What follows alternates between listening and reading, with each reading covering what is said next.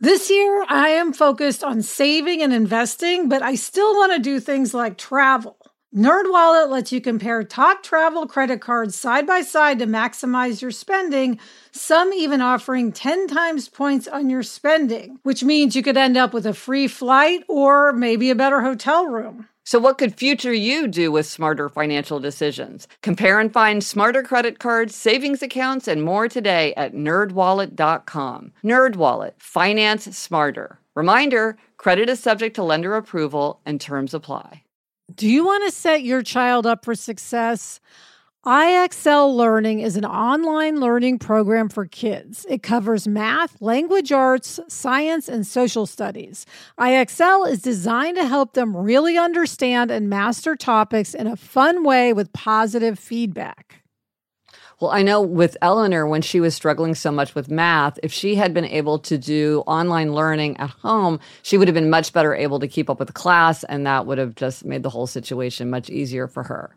Don't miss out. 1 in 4 students in the U.S. are learning with IXL. IXL is used in 95 of the top 100 school districts in the U.S. Make an impact on your child's learning. Get IXL now. And Happier listeners can get an exclusive 20% off IXL membership when they sign up today at IXL.com/happier. Visit IXL.com/happier to get the most effective learning program out there at the best price. I'm Gretchen Rubin, and this is A Little Happier. In my 4 tendencies personality framework, I argue that people generally fall into one of 4 types: upholders, questioners, obligers, and rebels. In a nutshell, this framework distinguishes how people tend to respond to expectations: outer expectations like a work deadline, and inner expectations like keep a New Year's resolution. Now, this may sound obscure, but it turns out to be very, very helpful to know. So upholders respond readily to outer and inner expectations. I'm an upholder 100%. Questioners question all expectations. They'll meet an expectation if they think it makes sense. So they're meeting all inner expectations. Obligers meet outer expectations, but they struggle to meet inner expectations. So they need outer accountability to meet inner expectations. And finally, rebels resist all expectations, outer and inner alike. And if you want to take a quiz to figure out your tendency, just go to quiz.gretchenrubin.com.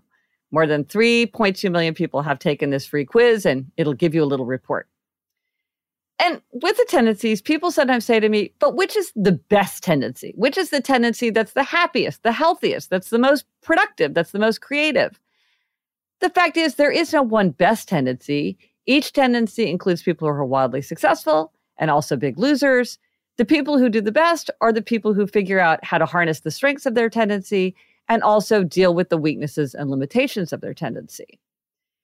And we may not even understand the nature of a limitation or weakness unless we understand our tendency, because often our own actions are a mystery to us. And the tendency framework can illuminate why we've done what we've done. And here's an example of my own life. I am an upholder, which means I readily keep inner and outer expectations. For me, as a result, I value my good habits so much that I almost never take a break from them, even probably when I should. I dislike spontaneity. I can't bear ambiguity. And sometimes I get so preoccupied with my plans and my to-do lists that I'm blinded to larger values. I'm very focused on kind of following through with the plan. I can look rigid. And I remember one bitterly cold, snowy morning when I forced 4-year-old Eliza and me to ride the city bus to her preschool as usual. And she got so cold that she started crying, and we had to stop in a dry cleaner shop to warm up by their space heater. And by the time we got to her school, we were both completely shaken up by the cold and the experience. And looking back on this later, I was puzzled by my own actions. Why in the world had I taken my beloved little girl to wait on the icy streets? Why hadn't I decided that we could just stay home for one morning? I mean, at that point, she only went to school for 3 hours, and I work from home. Or we could have at least splurged on a taxi.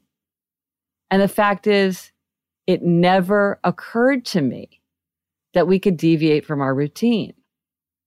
Now that I understand the upholder tendency with its strengths and weaknesses, I'm more alert for situations. And I must say, they come up all the time when my desire to execute on a plan gets in the way of achieving my larger aims. My determination to stick with our usual routine blinded me to something more important. Knowing ourselves can make us more aware of when that might be likely to happen.